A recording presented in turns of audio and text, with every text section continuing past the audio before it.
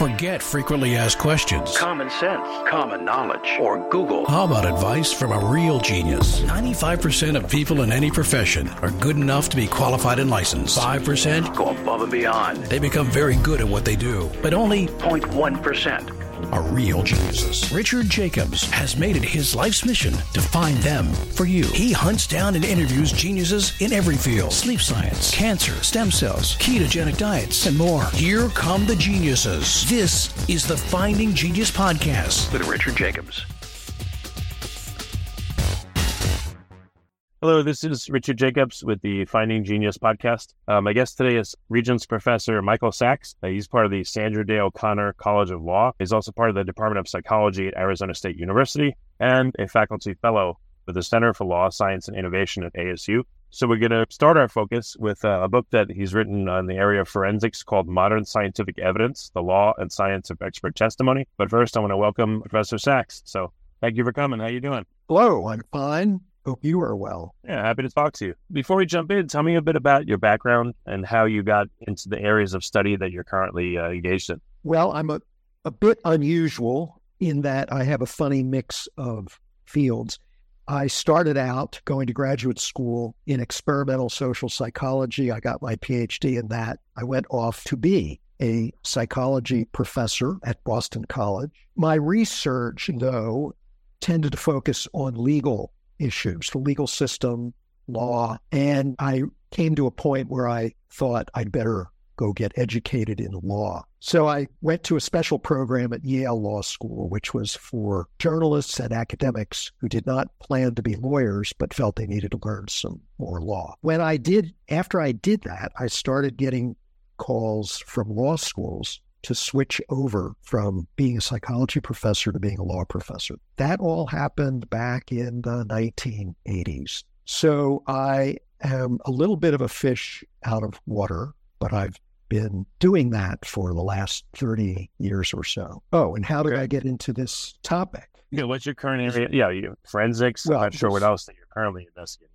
Well, my main reason for existing in academia is to try to bring a better understanding and appreciation of the value of empirical research to lawyers. Usually it's law students, but I'm often invited to speak to judges and lawyers. In law, they don't learn how to do empirical research. They don't learn how to evaluate it. And yet, so much of what they do depends on facts about the way the world works, about the way the legal system works, the kinds of things that political scientists and psychologists and sociologists spend more time worrying about. So I'm there to try to bridge that gap. And my academic research is various projects that try to bridge the gap in more real-world areas. So here's the forensic science story. Back when I was living in Boston, I worked on a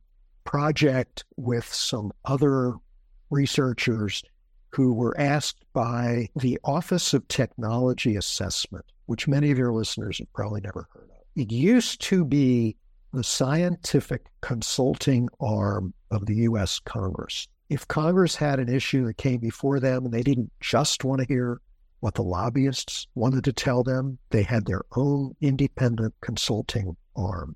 That got wiped out at some point, probably in the 1990s, but they were concerned about polygraph examinations.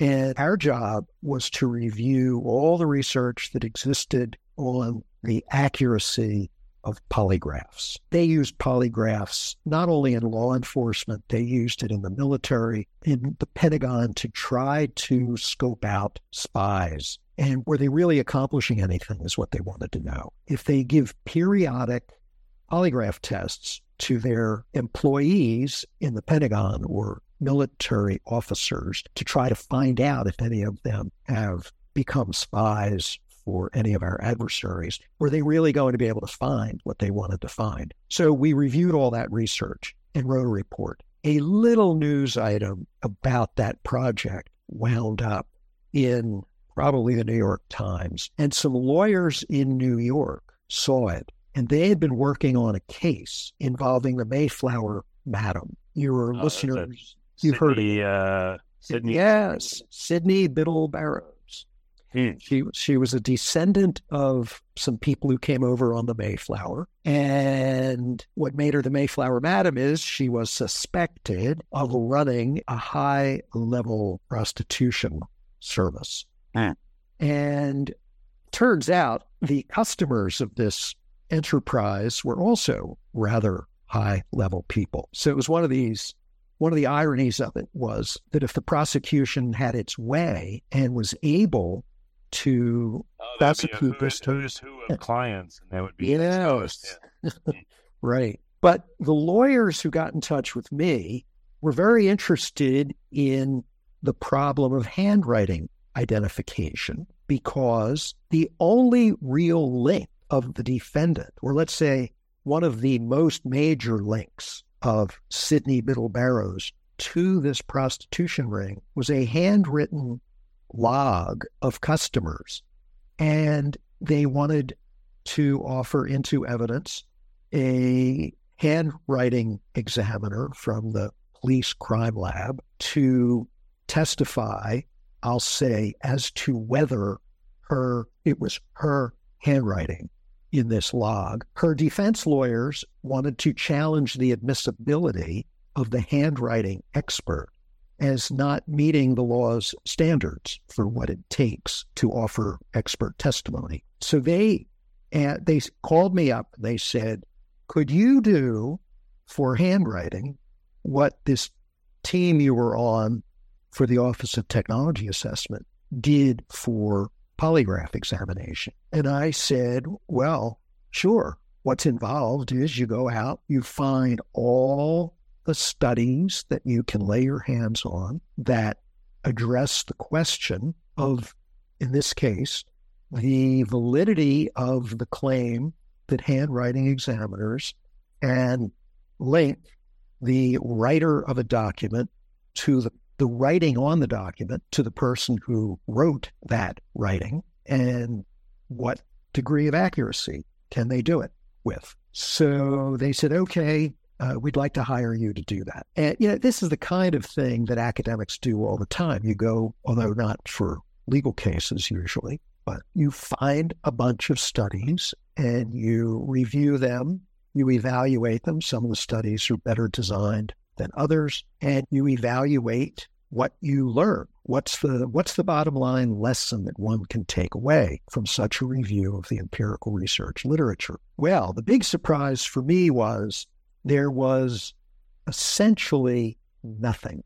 I hunted high and low. I contacted some document examiners, handwriting experts, whose paths I had crossed previously when I worked for the National Center for State Courts. And you steer me to where is the research? This would be like a doctor, a surgeon who says, the right treatment for you for this disease is X. And you say, can I see the double-blind, randomized, controlled studies that test whether X is the best available treatment for this? They would say to you, sure, here are the reviews. But if you ask that of handwriting examiners, which very few courts ever did, and very few lawyers ever did, they would come up essentially empty-handed. There was exactly one study done by a law professor at Northwestern University in the it was either the late 20s or the early 1930s. And the most interesting thing and what he did is he recruited a bunch of handwriting experts and presented them with handwriting exemplars. Here's some... Well, if you don't mind, one quick thing comes to mind. In today's world where people rarely write, I would guess that the new form of this, maybe you could look at the cadence that someone texts at. You know how sometimes misspellings get saved and certain autocorrects get saved in a person's phone, and it becomes kind of their profile or their fist, I guess you can call it. I wonder if that's like a more modern form of, instead of handwriting analysis, but like electronics communication analysis. Before we continue, I've been personally funding the Finding Genius podcast for 4.5 years now, which has led to 2,700 plus interviews of clinicians, researchers, scientists, CEOs, and other amazing people who are working to advance science and improve our lives and our world. Even though this podcast gets 100,000 plus downloads a month, we need your help to reach hundreds of thousands more worldwide. Please visit findinggeniuspodcast.com and click on Support Us. We have 3 levels of membership from $10 to $49 a month, including perks such as the ability to see ahead in our interview calendar and ask questions of upcoming guests, transcripts of podcasts you're interested in, the ability to request specific topics or guests, and more. Visit findinggeniuspodcast.com and click Support Us today. Now back to the show.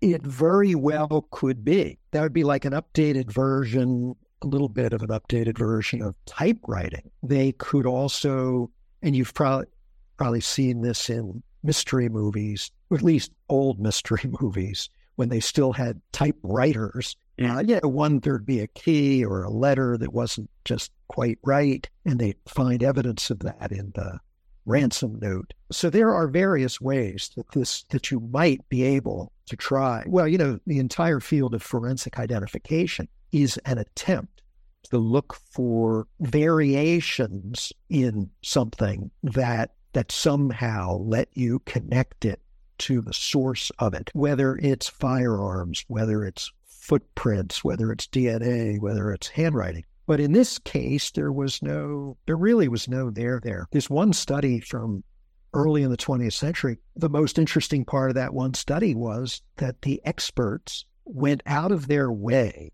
to not turn in their reports, their opinions, their conclusions, because for the first time in their lives, you had somebody who knew what the correct answer was, who knew who wrote this particular 3x5 card. I think they were signatures. So you have signatures on different 3x5 cards.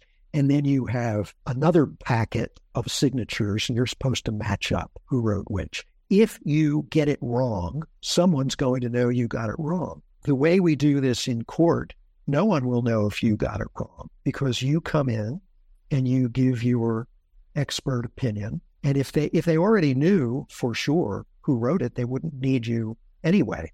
You're there because no one knows, and they want you to tell them the answer. So this was the easiest report I ever got to write, which was there's really nothing out there to support the claims of the experts. So that kind of got me off and running, because that got me curious about other fields as well. I should say, by the way, that before that case was over, I got wind of some proficiency studies that were being conducted by some forensic science organizations, where they sent out what I'll call known quantities of manufactured evidence. They're not from real crime scenes, but it's easy enough to take a couple of guns and test fire them, and you either send a pair of bullets that were fired from the same gun or were fired from different guns of the same make, model, caliber, and ask someone at a crime lab, look at these, compare these, and tell me, were they fired from the same or different gun? Or paint chips, or fragments of glass. And the question is always, they don't like to use the term match, though that's what we hear a lot on TV and in movies, but do they match? Did this fragment come from the same place this other fragment came from? So suppose somebody breaks into a home and murders somebody, but they broke in, the way they broke in is they broke a window. Then you arrest somebody and you vacuum their clothing for minute fragments of glass. You'll always find some on all of our outer clothing. And you take that glass and then you see if you can match its refractive properties, its chemical properties, something. Can you match it to that window? So, well, how accurate are these methods? Like, what quantity of material is needed to get a true sample, and how accurate is the possible matching from this type of forensics? Well, let me start with handwriting, because there are a lot of these proficiency studies that I then got my hands on. They weren't being published. They were being held privately. What you immediately realize when you start looking through them is that some handwriting identification tasks are much easier and some are much harder. And so there's no easy answer. In some of them, everybody who looks at it gets the right answer, including non-experts. Others, there was one test they ran where every handwriting expert, and these are people who work in crime labs mostly in the US, but also Canada, they all gave the same answer. And they're filling these out independently. You send it out to their crime labs and ask them to do their usual analysis. They all gave the same answer, but they all gave the same incorrect answer. So that task was so difficult that they were all misled and they were all pointing at the wrong person. So what that tells you is there's a great deal of variability. There's going to have to be a lot of research to be able for the examiners or for a judge and a jury to know that, well, this is a situation where I can put a pretty high level of confidence in what the experts are saying, or this is a task that they shouldn't even be doing. I've never heard with any kinds of forensics, oh, this method has an 84% false positive rate, and this one has a 20% false positive. Is anyone privy to that? Usually the error rates are not. That data even exists. Error rates. Well, as I've indicated, there are some of these tests, some of these exercises where the error rate on the one I described a moment ago was 100%. The agreement rate was also 100%. So if they all came to court and agreed with each other, the judge and the jury would be very impressed. But it turns out they were all wrong. Then there are others where 99+% of them get it right. So there's quite a bit of variability, and there had not been a lot of testing. There was, in a way, I think the lesson of this was that forensic science in the 20th century was operating in a very old-fashioned kind of 19th century way. We have a good idea here, and now let's go to court with it. The idea of looking for something like fingerprints that has a great deal of variability, so that if I find fingerprints at a crime scene, maybe I can match them up with someone. The bottom line answer seems to be, and this now matches up with late 20th century thinking, which is more probabilistic. You're never going to get that one-on-one, the one and only person or bullet or writing or even DNA, to the exclusion of all others in the world, so that we now know for a certainty that we've got the person.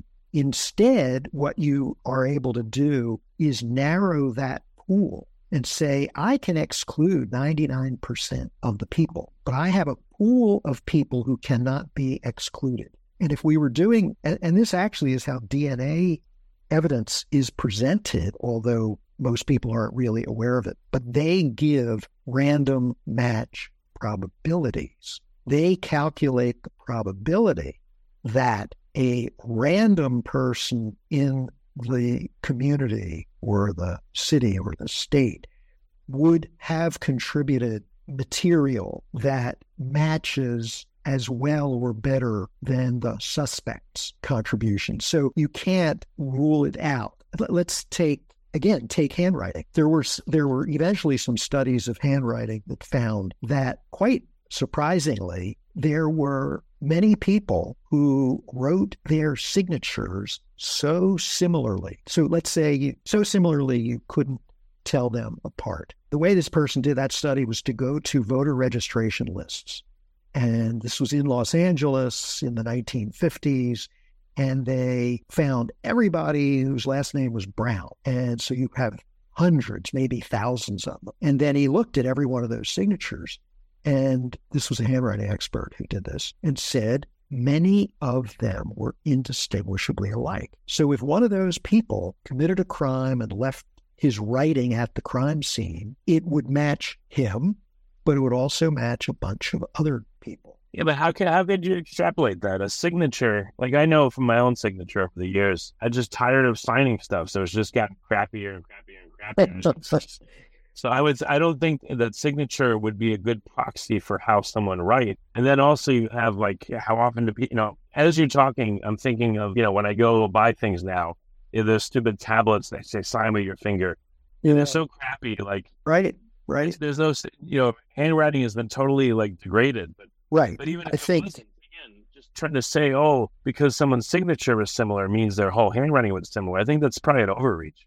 Well, it used to be believed, first of all, I'm sure you are right, that everyone's handwriting has deteriorated a lot. We don't use our handwriting much anymore. Though handwriting examiners long believed that one's signature was the most unique, identifying writing that person would ever do. Well, that certainly sounds like it wouldn't describe your handwriting. It doesn't describe mine. And on those iPads, when you buy your coffee at Starbucks, or any of those really do a very poor job of capturing their writing. You know what would be interesting, by the way, is if someone worked with the credit card companies, whoever, wherever these signatures go into the void, sometimes people do decorative things. So it would be cool to do, let's say, an art exhibit of the most 100 interesting images from a database of, 5 million, quote unquote, signatures on these iPads. Just an idea that came to mind. Yeah.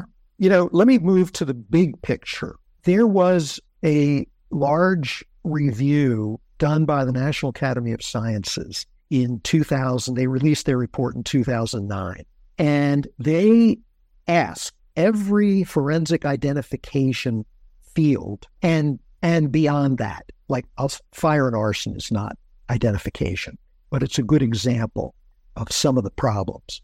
But they asked people from the organizations of these fields to present them with any and all of the research that existed that tested whether their specialty, what they had to offer to courts, was valid or not. Here is the conclusion from that report. Quote, much forensic evidence, including, for example, bite marks and firearm and tool mark identifications, is introduced in criminal trials without any meaningful scientific validation, determination of error rates, or reliability testing. Forensic science professionals have yet to establish either the validity of their approach or the accuracy of their conclusions, and the courts have been utterly ineffective in addressing this problem. That conclusion, now that didn't suddenly lead courts to refusing to hear these experts, but what it did do was to lead a number of federal agencies like the NIST. National Institute of Standards and Technology. Yes, that in conjunction with the National Institute of Justice, in conjunction to a lesser degree with the Department of Justice, they have been working ever since then to promote research. They have hundreds of people that work on this, many of them from crime labs, many of them from academic laboratories, working to try to make forensic science more scientific and therefore more valid and have a better idea of how accurate it is or isn't. Some of these specialties will disappear. Some already have, by the way. There was a method of matching bullet lead, which used to be used and it's been thrown away. There used to be something called voice prints, where if a person called up on a phone and left a death threat or a bomb threat and it was recorded, they thought they could match the speaker. If they caught a suspect, they could match the suspect's voice to that recording. That got thrown out. Fire and arson had nearly 24 what were thought of as arson indicators that have been thrown out. What I mean about the arson indicators is you have a house fire, a warehouse fire, a building fire. When the fire is over and you investigate what's left, experts in fire and arson thought that they could see things in the remains of the fire that were indicative of it being set rather than accidental. And they came up with ideas. One idea was sometimes we see crazed glass, sometimes we don't. Crazed glass is where there's kind of a spider webby fractures in the glass. Sometimes we see spalled concrete. That's where a scallop-shaped bit of concrete has exploded out of a wall or floor. Sometimes we see it, sometimes we don't. And they invented ideas about why a set fire would produce, let's say, crazed glass, and an accidental fire would not. Their theory was with an accidental fire, the temperature would rise more slowly. With a set fire, it would rise faster, and the fast switch over from cool to very hot glass would cause the crazing. But they never, it was just an idea, and they'd go into court and they would testify to those ideas. When they eventually got around to testing those ideas, and this is the real science part, we've got a hypothesis. Let's test it. When they started testing them, they found that nearly 24 of them were simply wrong, that they were unable to distinguish a set fire from arson, set fire from an accidental fire. Crazed glass, for example, they figured out eventually, after many using this in court for many years, and by now they should have stopped, because what they found out was the crazing of glass was the result of rapid cooling, not rapid heating. So if the fire department got there and sprayed water on the side of a burning building, when the water hit the glass would craze. If the glass was on the other side of the building and didn't get hit with the cool water, that glass would not craze. So that field still exists, but many of the indicators that it had relied on and gone into court with, testifying about, those have certainly been thrown out by the official literature of the field. And I'm sure newer investigators are being taught the new and more correct knowledge. There might be some old arson investigators who still believe those old things. Another one, bite mark identification. You have, let's say you have the victim of a murder, and that victim has bite marks, presumably left on that person's body by the killer. Then you arrest a suspect. Forensic dentists claimed the ability to match the dentition of the biter, presumably the killer, to the bite marks on the victim. Texas has now thrown that out as invalid, or at least the Texas Forensic Science Commission. But why are these things being thrown out? Is there a particular error rate that they exceed? Does anyone even know error rates? When they eventually started doing studies of them, they found such high error rates that they said, whoa, we can't be doing this. Well, what's an example that you've seen that jumped out at you? In one of them, they took, I believe it was 100 pictures of wounds, good high-quality pictures of the kind that a forensic dentist would take. So they showed a large number of board-certified forensic dentists these photographs of wounds in flesh. And I'm calling them wounds because they might or might not be bite marks. If they are bite marks, they might not be human. And the experts were all over the map just on that, just on saying, is that wound a bite mark or not a bite mark? They disagreed quite a lot on that. Of those who agreed it was a bite mark, if you said, is it human or animal bite, they disagreed on that. Of those who agreed that it was a human bite mark, if you said to them, is there enough information in that bite, kind of like what you referred to earlier as a large enough sample? Do we have enough in the bite mark, in the flesh? Do we have enough of the biter's dentition that you could try to do a match? They disagreed on that. This is even before they say, well, which individual out of the thousands, tens of thousands of people out in the community who might have been the murderer, which one is it? They couldn't get even, before you even got to that point, they already were showing such a high degree of inaccuracy that, or let's say disagreement, they can't all be right. If some say it's a human bite, some say it's not even a bite wound. So Texas has been the first that said we won't be allowing that in our courts in the future or until you get a lot better. These things aren't necessarily, even the ones that are thrown out are not necessarily thrown out forever. It's that more work is needed. The reason we've found ourselves in this situation where we quite belatedly are trying to figure out which of these techniques is dependable and which are not is our forensic science didn't grow up in industry or academic labs. It grew up in police agencies where they didn't know about research, and they didn't have time for research. They've got cases they need to solve. And so you have a good idea and you run with it before you've done all the testing. We wouldn't do this with drugs. Oh, I have a great idea. This drug will cure things. Let's go with it. No, we say we got to see some sound research. But this is tough. Like, let's say you're doing bite marks, okay?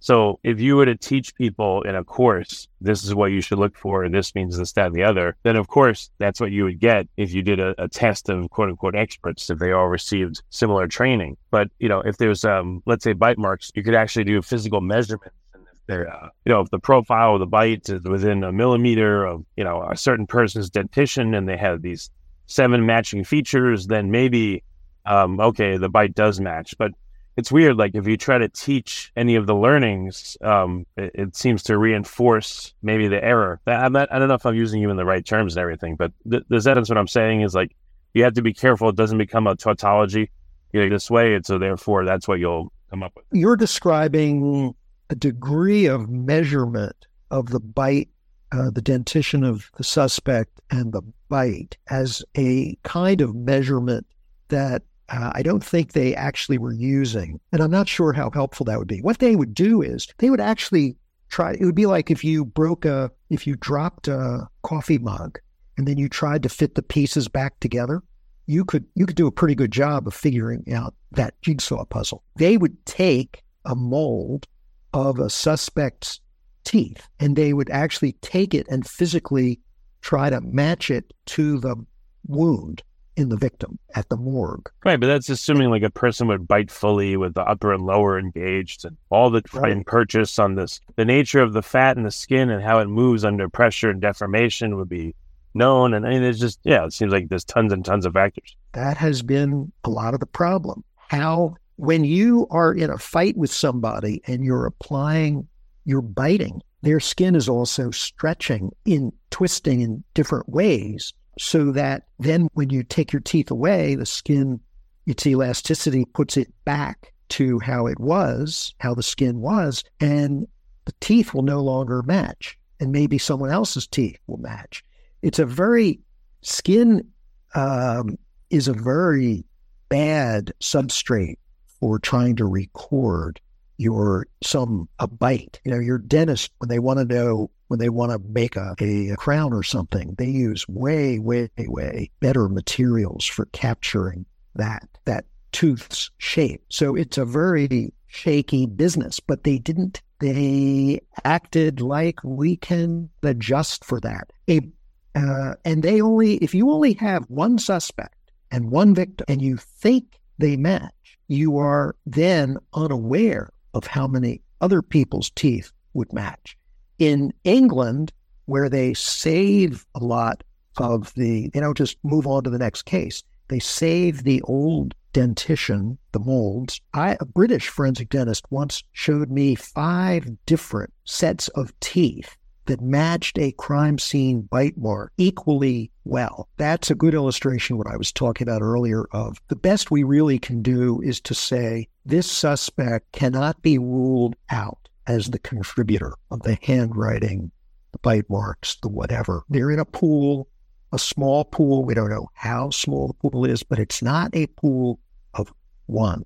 Another way they discovered that bite marks were a problem was that the forensic dentist would say, your suspect is the biter. And then when the DNA analysis came back, it would exclude suspect A. And this was happening too often. It was happening often enough that the forensic dentists started adopting a practice of not turning in their report until after they found out what the DNA showed, because they didn't want another instance of being proven wrong. I wonder if people in the industry would say reality bites as a measure.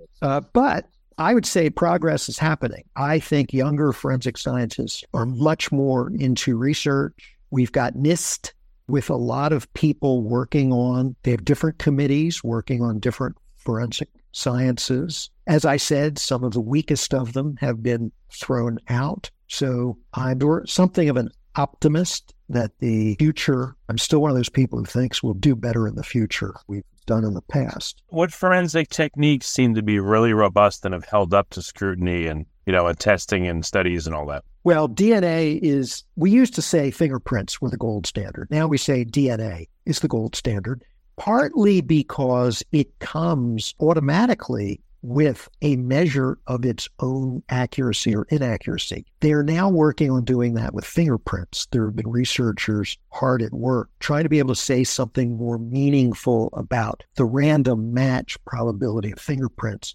But, even that is tricky because the fingerprints at the crime scene are frequently, they're nothing like what you see on TV. They are partial prints, they are smudged, they are dirty. So there are some famous examples of fingerprint errors where they said, that's the guy, turned out not to be the guy. But let's see, which ones would I say are really good? I'm actually looking at we have a chapter on each one of these things. I'd say fingerprints, when you have the more nearly full the print, or if you have multiple prints, again, this gets back to your very good insight about how large is the sample of the material you've got.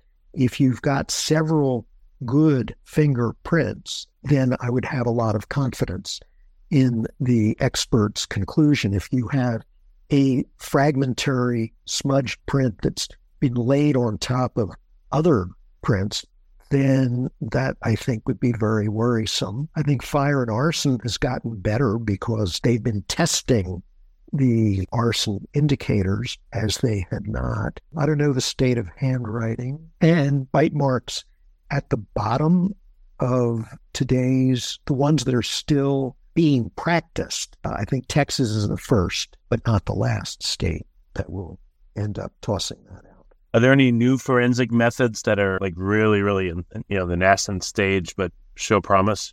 I'm not the person to ask. I do old-fashioned low-tech. I don't even do it. I look at studies of the old-fashioned low-tech forensic science for the most part. I have heard, here's what I've heard, I don't know how good it is, but I think people are working on it.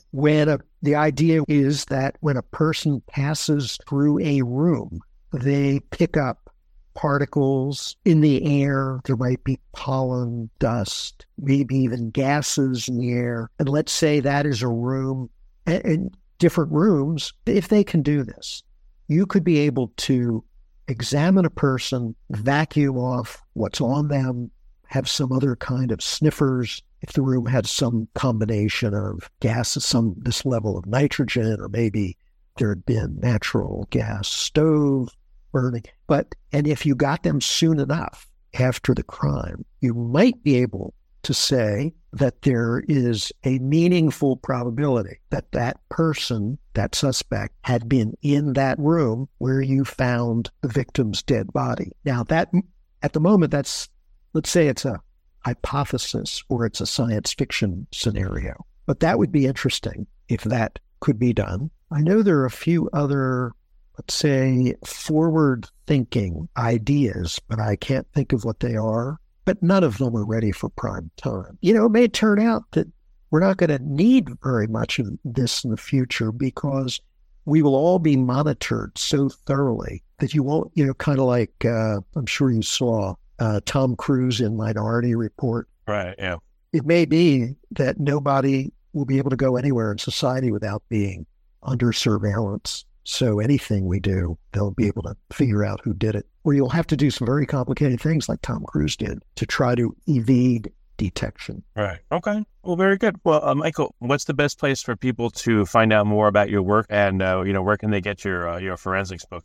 Well, I think they could go to Amazon for the book. Actually, it's 5 volumes, Modern Scientific Evidence. There's only 1 volume on forensics, though. But they could find that at West Thompson West Publishing or Amazon, or ask your local bookstore. They can find me on the Arizona State University website. Okay, very good. I thought that would be very funny is instead of you doing a book signing, what if you did like a book biting? You went to you wrote your name, best of luck, and then you bit the book so that you'd have a bite mark and you gave a fingerprint or something on the book. It'd be kind of funny. Yeah, maybe we should do that. Instead of my signature, I'll give you my fingerprint. Yeah, actually, maybe that's dangerous. Well, very good. Well, thanks so much for coming on the podcast. I didn't know the state of forensics was so fraught with error, but it's really important to what you spoke about. And again, thank you for coming. Well, thank you for having me. You take care.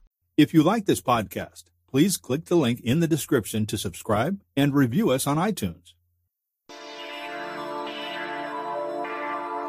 You've been listening to the Finding Genius podcast with Richard Jacobs. If you like what you hear, be sure to review and subscribe to the Finding Genius podcast on iTunes or wherever you listen to podcasts. And want to be smarter than everybody else? Become a premium member at findinggeniuspodcast.com. This podcast is for information only. No advice of any kind is being given. Any action you take or don't take as a result of listening is your sole responsibility. Consult professionals when advice is needed.